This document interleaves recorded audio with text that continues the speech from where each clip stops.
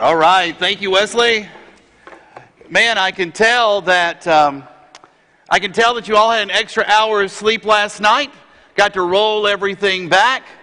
Of course, for Tennessee fans, that just meant an extra hour of nightmares of seeing your quarterback being sacked all over again. You know, we've heard there's a red wave coming. We thought it was on Tuesday. Who knew it was on Saturday in Athens, right? Oh, man, such fun, such fun. Hey, glad to see whether you are Tennessee, Georgia, LSU, Auburn, Florida. We're even glad to have the Alabama people here today. Today's lesson is on humility.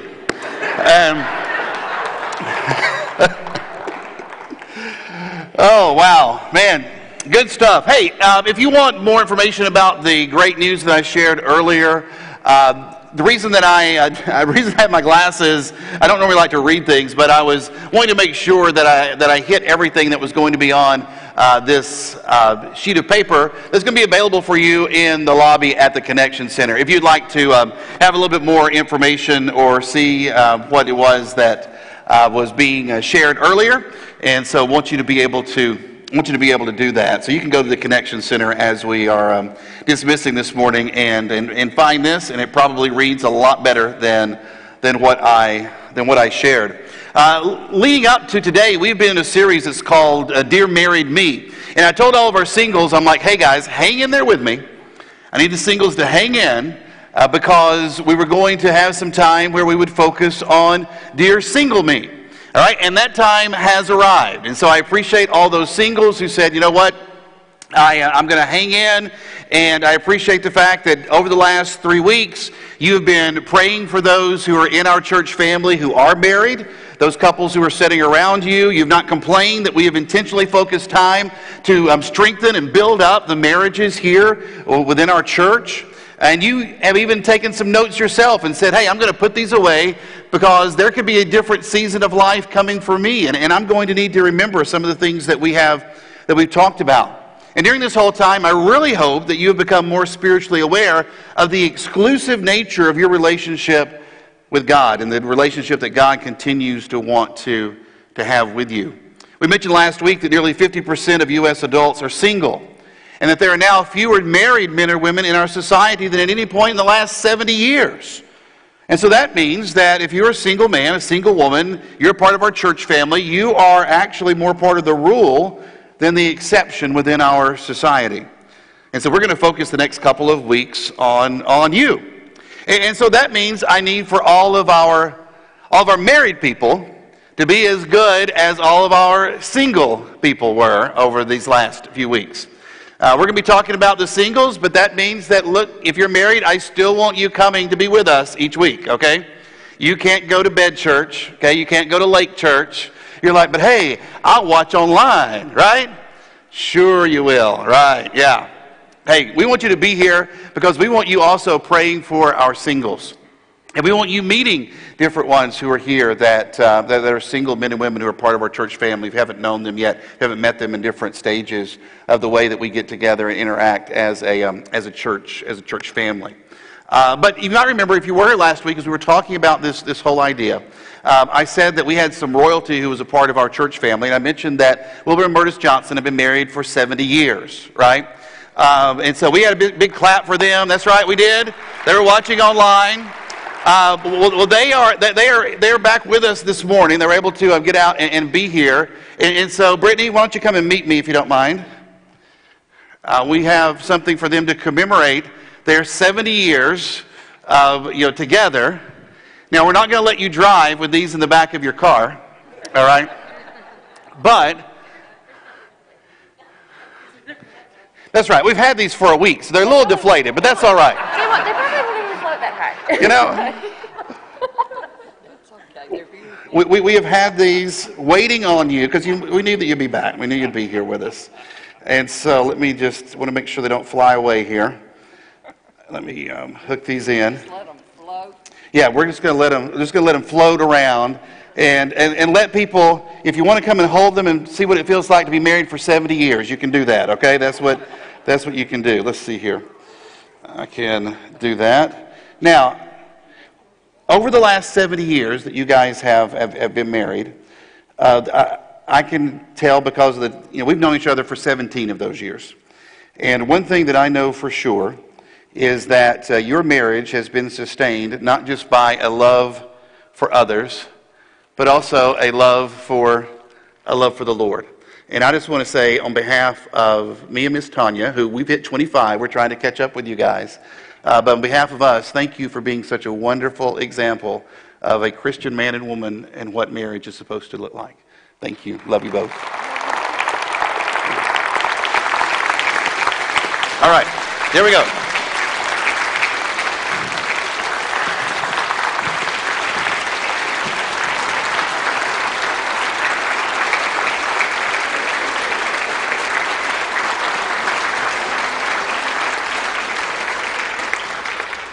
And we'll leave the shiny things here for all of you that have a hard time focusing, right?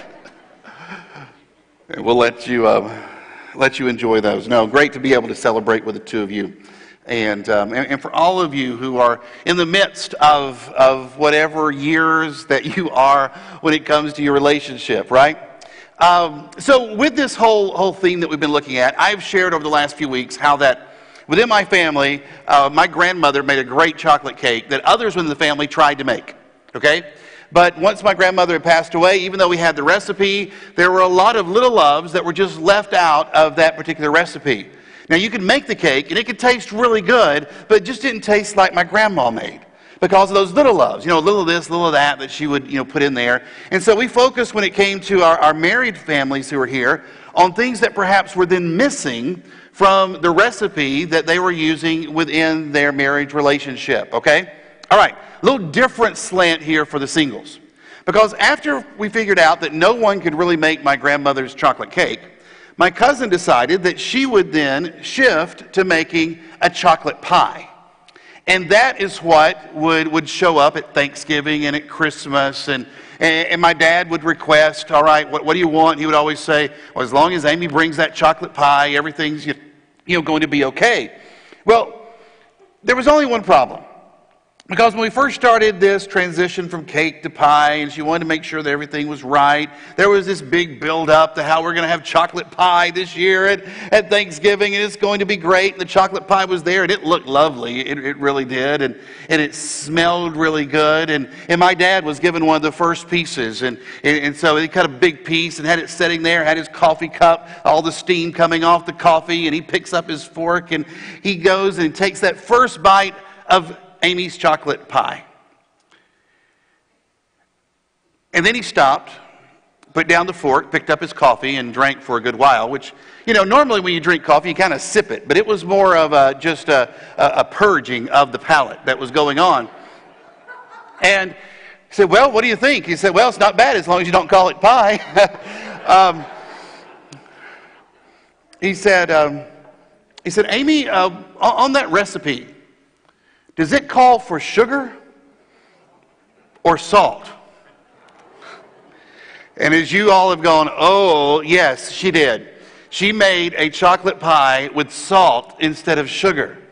And so there we were. Everybody was looking forward to it, getting the pie, and it looked really good, but there was something that was there that was not supposed to be. And so since our marriages have some things that are oftentimes missing, I thought we would talk to our singles a little bit about some things that are maybe a part of your life that, well, it looks good.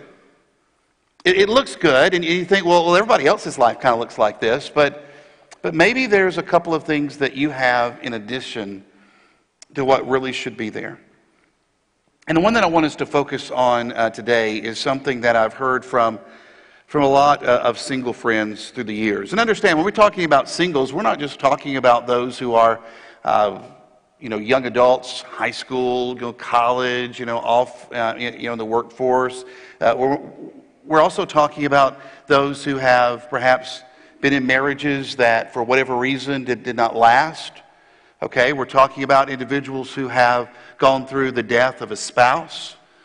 And so you can be single by choice. You can be single by circumstance. Neither is wrong. We've said this a couple of weeks ago. Being single, man, that is great. And I've heard some people before say, man, the best times of my life were when I was single. They didn't say that when their spouse could hear, but they said that. They were really excited about it. And so being single comes at different stages and at different times for different reasons, but it doesn't matter. It doesn't matter if it's the young adult. It doesn't matter if it's the person who has been in relationships before, or if it's that individual who has said goodbye to a spouse of many years. There's an extra ingredient that's a part of their life, and it's anxiety. And I hear from so many who are single who just have all these different worries and concerns. Worried about what the future holds. Worried about how others see them. Worried about if people are going to welcome them, if they're going to be accepted. If you've never experienced this before, I just want you to know that some of the hardest times for singles is when they come to church. When they come to church. You know, we just announced that, hey, we've got someone that we're going to have focused in an area that's called family ministry. And we've got singles sitting here going, well, does that include me? Because that's one of those areas where it's like, hey, is that a family? Yeah, you're just a single family, right? You're just a single family, but you're still a family unit. But it can be difficult for singles within a church community because of all the married families that are present and for all the couples that are here. And so it can be hard sometimes figuring out, well, where do I sit and what class do I go to? What small group should I be a part of? What ministry should I participate in? That anxiety begins to build up. And then there's this thought again about what's coming down the road for me. Is there going to be a relationship? Should I worry about that or not? And what about finances? Am I going to be able to take care of things on my own? And what about this current job that I have with things that will go in the way they are in the economy? Am I going to need to keep this? Do I need to get a second job? Do I need to be looking for a different type of career? What is it that needs to be taking place and happening? So there's all of these different concerns. And then as you get older, you add, it's like, all right, is my retirement going to be able to hold out? Maybe you are someone who is single, and I've heard this said before, how that, I would really like to be in another relationship, or maybe a first relationship with someone, but I'm just worried because I've been single so long. I really don't know what to do. It's kind of anxious to get back into this dating game, and because people don't even date the same way anymore. They don't even talk to each other first. It's all online, and what am I supposed to do? Do I swipe left? Do I swipe right? Up or down? I mean, I don't understand. Guys, when it comes to anxiety, I want you to understand that worry and anxiety, these are really barometers of what we believe about God. Okay? It's a barometer of what we really believe about God. It's not a negative character trait or a habit that we try to overcome. When there is anxiety and when there is worry, it reveals what we believe to be true or not true about the God who has said will take care of the deepest levels of our soul and the deepest needs that we have. And I think something has short-circuited our understanding of who God is. This doesn't matter, single, married, doesn't matter what stage of life you're in, but I think even more specifically, our anxiety reveals that we sometimes have begun to believe that God is not powerful enough, and He's not loving enough, and He's surely not wise enough. Our level of anxiety reveals that we only give God lip service sometimes to the supposed power that He has. I mean, we can tell other people how that God flung the stars into the sky and how He parted the Red Sea. And we can talk about how, from memory, the story of how fire came and burned up the altar that was there, soaked with water. But our own experiences often fail to measure up to those grand displays of power. And so, as we age then into adulthood, all those stories become, for many of us, just that. They just become stories. And then we're left hoping against hope that God is truly powerful enough. That He's powerful enough, even though we don't see any real evidence in our own experience, that maybe He's powerful enough to really make a difference in my life and to help me make a difference in the life of others. Or maybe you do think that God is powerful, but you just have a hard time believing that God is loving. I mean, not really. Because maybe as you've gotten older, you've had one too many experiences of what love is supposed to be like, and then it didn't go the way that you thought. You see, those experiences have taught that love is just a passing affection. It's here today. It's gone tomorrow. You say, Chris, it wasn't my intent to be single at this stage of my life. It wasn't my intent to be single. I wasn't the one that chose it. I wasn't the one that wanted this. It was something, though, that was brought into my house. It was something that came to my family. It was something that landed on top of me. And I just don't know if I trust love anymore. Love means using someone else for your own gratification or your own end. That's what you say you've seen. Or love, well, it's only applicable when times are convenient. You say, that's what I've been experiencing. And all in all, when you look at it all, you say, I'm just burned out on love. And it would just be great if there was some God who was up there in the cosmic heavens who did love us, but I just can't see to muster up enough emotional energy to believe that he could, because I have been burned way too many times by individuals who said, I love you tonight, but not in the morning. I love you today, but not next week. I loved you when I said I do. I don't now that we sign I don't. Or maybe you don't struggle with God's love and you don't struggle that God is powerful. But what you do doubt and where your issue is with God's wisdom. And you have serious doubts about whether God knows the right time to exercise all of his power and all of the love that you believe is actually his. You've looked at your life and you said, I've strived to remain pure. I've strived to remain focused and purposeful. I've tried to make sure I understand that it is God that completes me and no one else. All these things that we talk about. But I'm just waiting to see where God's wisdom is in all the things that are happening right now in my life, because it's really just a struggle. And it's really difficult. There was a group of followers of God who struggled mightily throughout the pages of the Old Testament with this type of issue. And one of their biggest anxious moments is recorded for us in Numbers chapter 13. It's in your Hebrew Bible there, what we normally refer to as the Old Testament. I'd love for you to open up there just for a couple of minutes. Just want to look at something real quickly. It's in Numbers chapter 13, also there in chapter 14. You see, these people had made it to the doorstep of receiving a land of promise that was going to be given to them by their God, only to learn that there were some really big people who were living there in the land. Now, they should not have been surprised when the report came back that there were some big people there and that it was beautiful and the land was occupied, because that was the report that God had given the people and said, this is what you're going to find. And when those spies who went to the land came back and said, wow, it is gorgeous, but man, there are some huge people there. Instead of the whole assembly of Israel hearing that and going, God is faithful. That's exactly what he told us. That's how he said it was going to be. They began to quiver. They began to cower, and they said, we can't do it. They became worried and they became anxious, and they asked this question: why is the Lord bringing us to this land?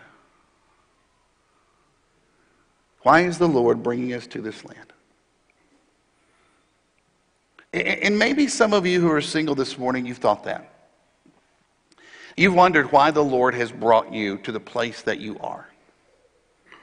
Why has the Lord brought me here at this time in my life? Why do I have this job right now? And why am I having this relationship issue? And I'm struggling when it comes to the separation between having my own adult life and the life that my family has, and finances are an issue. I just wonder, why has the Lord brought me here?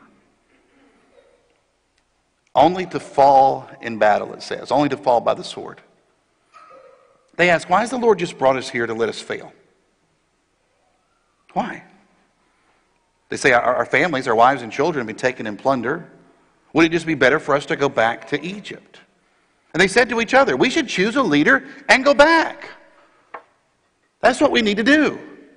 The Lord doesn't love us. If he did, he wouldn't have brought us here. The Lord isn't powerful. I mean, all of our friends, all of our families, we're going to be destroyed because of where we are right now. The Lord isn't wise, so let's just choose someone else to be our leader and to make decisions for us so that we can go back to what is going to be comfortable, so we can go back to somewhere where we feel like we're going to be cared for. And maybe that sounds familiar to you. Maybe you've questioned whether or not God loves you. Because if he did love you, he wouldn't have allowed this, whatever this might be in your life, to happen, right? He must not be very powerful. I mean, how am I going to afford living on my own? And then the Lord isn't wise. And so I'm just going to choose my own path. I'm going to choose my own path, and I'm going to drown all of these concerns in my work, and in some friendships that I have, and in relationships that I can find online, in alcohol,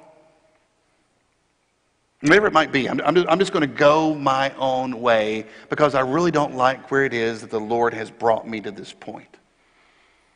And guys, unlike children who implicitly and innocently trust that their parents know, and they trust that their parents are able and willing to do what is best for them, we all have lived just long enough to wonder if that's really true of our Heavenly Father. We wonder, is it really true? Is He really powerful enough? And does He love us enough? And is He wise enough to take us through this season of life that we are in? No matter what comes. No matter if the next season means relationship, or no matter if the next season is going to continue being the status that I have now, because I feel like this is my calling. But what is going to come? And is God going to be faithful in that? And so in Numbers chapter 14, Joshua and Caleb were among the people who explored the land. And they said to the entire Israelite assembly, "The land we passed through and explored is exceedingly good. If the Lord is pleased with us, He will lead us into the land, a land flowing with milk and honey, and He will give it to us. Only don't rebel against the Lord, and do not be afraid of the people of the land, because we will devour them. Their protection is gone, but the Lord is with us. So don't be afraid of them." They say, are there big people in the land? Yes, but the Lord is with us. Is there retirement in your future? Yes, but the Lord is with you. Are there doctor visits there? Are your knees falling apart, as Chris talked about? Yes. I just had surgery this last week on mine. Are there uncertainties about your financial future? Yes. Are there concerns about your relationship status? Yes. But the Lord is with you. The Lord is with you. And the saying goes that 90% of the things that we worry about never really actually happen. And so the solution, people say, to our anxiety is just to beat it all back and to tell ourselves the monsters under the bed aren't really real. That the problems, that they're not that bad. But here is the problem. The problem is the 10% of the things that are real. Okay? 90% of the things that you worry about will never impact you. But then there's that 10%. And that 10%, man, the monsters of job loss. So you get out of college, you get your first job. You're trying to figure it all out. One of the first times that you've had this kind of responsibility, and there are eyes that are on you, and there's expectations and there are deadlines, and when are you going to finish, and how are you going to get this done, and if you don't, we're going to go find somebody else to go and do this for you. And what happens when you get let go? What happens when you get let go from that first job, when you get let go from that second job? Or forget about getting that job. How about when you're getting out of college and there you are, you're on your own, you've got your degree, and then you're looking out in an economy going, well, what am I going to do? What am I going to do? What kind of job am I going to actually get? That's a big monster that's out there. The economic downturns that go on, the different sicknesses that take place. You're trying to make decisions about yourself, and all of a sudden you've got family members that are ill. You've got health issues that are going on. Mom and dad have been trying to help out in different ways. Now they're not able to. That's a real 10%er. Or what about the relational strife that you're looking at? You're trying to figure out, do I step back into that dating pool or not? Do I continue in this relationship that I have, even though it's really not God-honoring, and it's really not bringing me closer to the Lord, but it's keeping me comfortable, and I feel secure, and I think I've just got to stay in it. I think I've just got to, because I can't imagine myself being on my own again. Guys, all this is real. And who's going to be there for me at home now? Who's going to be there for me at home now when I used to come home and there was always somebody there that were waiting for me, and we did things together and we were always together, and now who's going to be there at home? Who's going to care if I make it or not? Back to the house after work. The 10% is all too real, and it's coming for you. If not now, then soon. You're going to have to worry about 10% of tragedy and 10% of pain and 10% of difficulty. But here's what I want you to understand. Here's what I want you to understand as you look at this.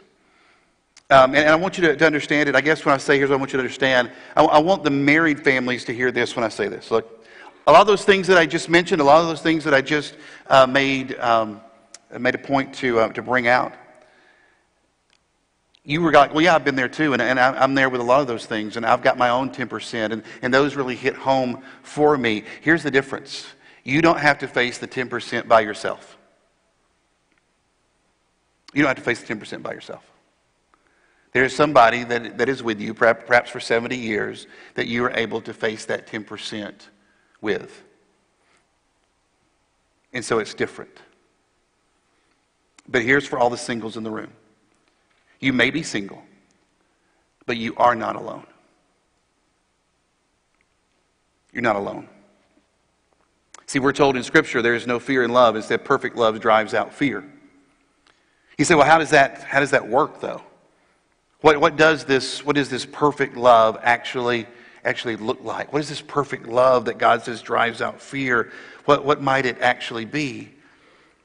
It's not about convincing us that our worries aren't valid, because those things that we worry of are never going to happen. That's not what that kind of love is. The Lord is not so condescending to say, don't worry about that, guys. That's just silly. You guys don't need to worry about it. That's just silly for you to stay up at night concerned about these things. Instead, the perfect love of God, when confronted with all of our anxiety, and when confronted with our worries, and when confronted with our fears, with all of our what-ifs, replies, well, what if it does? What if it does? What if the 10% comes to your house? What if the 10% comes to your apartment? What if your roommate leaves? What if the job options don't improve? What if the right one never comes along? What if the retirement runs out? And the love of God says, well, what if it does? What if it does? Would any of those things separate you from the love and presence of Jesus? Would any of these occurrences, bad as they might be, and real as they are, truly call into question the eternal security that has been stored up for us? Would it change the character of a good and loving and powerful God? You see, fear is not driven out by the love of God, because it says the 10% won't happen. Fear is not driven out by the love of God because the 10% won't happen, don't worry about it. But fear is driven out because when the 10% does come, it does not change the demonstrated, real, experienced love of God. And so you might be single, but you're not alone. You're not alone. And so your single years, no matter if they are early on or later in life, those can be great times for you, because you are not alone in those years. Instead, you are with God, being used by God for things to do in the kingdom of God. And so what shall we say about such wonderful things as this? If God is for us, then who can ever be against us? Who can ever be against us? Who dares accuse us? No one. No one can. There is no condemnation. No one, for Christ Jesus died for us and was raised to life for us, and He is sitting in the place of honor at God's right hand, pleading for us. So can anything ever separate us from Christ's love? Does it mean He no longer loves us if we have trouble, or if we have calamity, or if we're persecuted, or if we're hungry, or if we're destitute, or if we're in danger, or if we're threatened, or even if we experience death? No. Despite all of these things, overwhelming victory is ours through Christ who loved us. And listen to how Paul then wraps up this beautiful picture of the relationship that we're able to share with God and the way it changes every single relationship that we have. He says, I am convinced, I am firm that nothing can ever separate us from God's love. Neither death nor life, neither angels nor demons, neither anxiety. And trust that God is. Anxiety. And trust that God is. Trust that God is powerful. Powerful enough to sustain me through whatever it is that happens tomorrow. Trust that God is love. And that His love for me is greater than any that anyone else would ever seek to share or take away from me. And trust that God is wise. that God sees the season of my life, that God is working in this season, and that God is using me in this season as his instrument for good and for righteousness. Dear single me, don't worry. God's got this, because God has me. Father, our prayer is for all of those who are part of our church family here today. All of those who have ever felt like that they have been looked at as less than or not as important within a church family just because they were not married. Individuals who have felt that because they have been divorced or because they are now widowed, that for whatever reason they do not have the gifts to be able to use in your kingdom. Father, our prayer is for those whose relationship is focused primarily and exclusively on you. Father, that they would know that you are powerful, that you are love, and that, Father, that you are wise. And that any anxiety that Satan has brought and added into the recipe of their life, that they would abandon that they would put it aside, that they would drop it right here and right now, that they would lay all that anxiety at your feet, saying, Lord, I am going to trust you.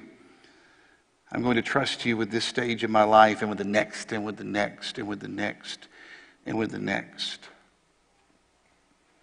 Father, I'm thankful for the fact that you have never told us that there is a perfect way in which to be relationally. You've reminded us that it's not good for us to be alone, and so you've brought us here together in this community today.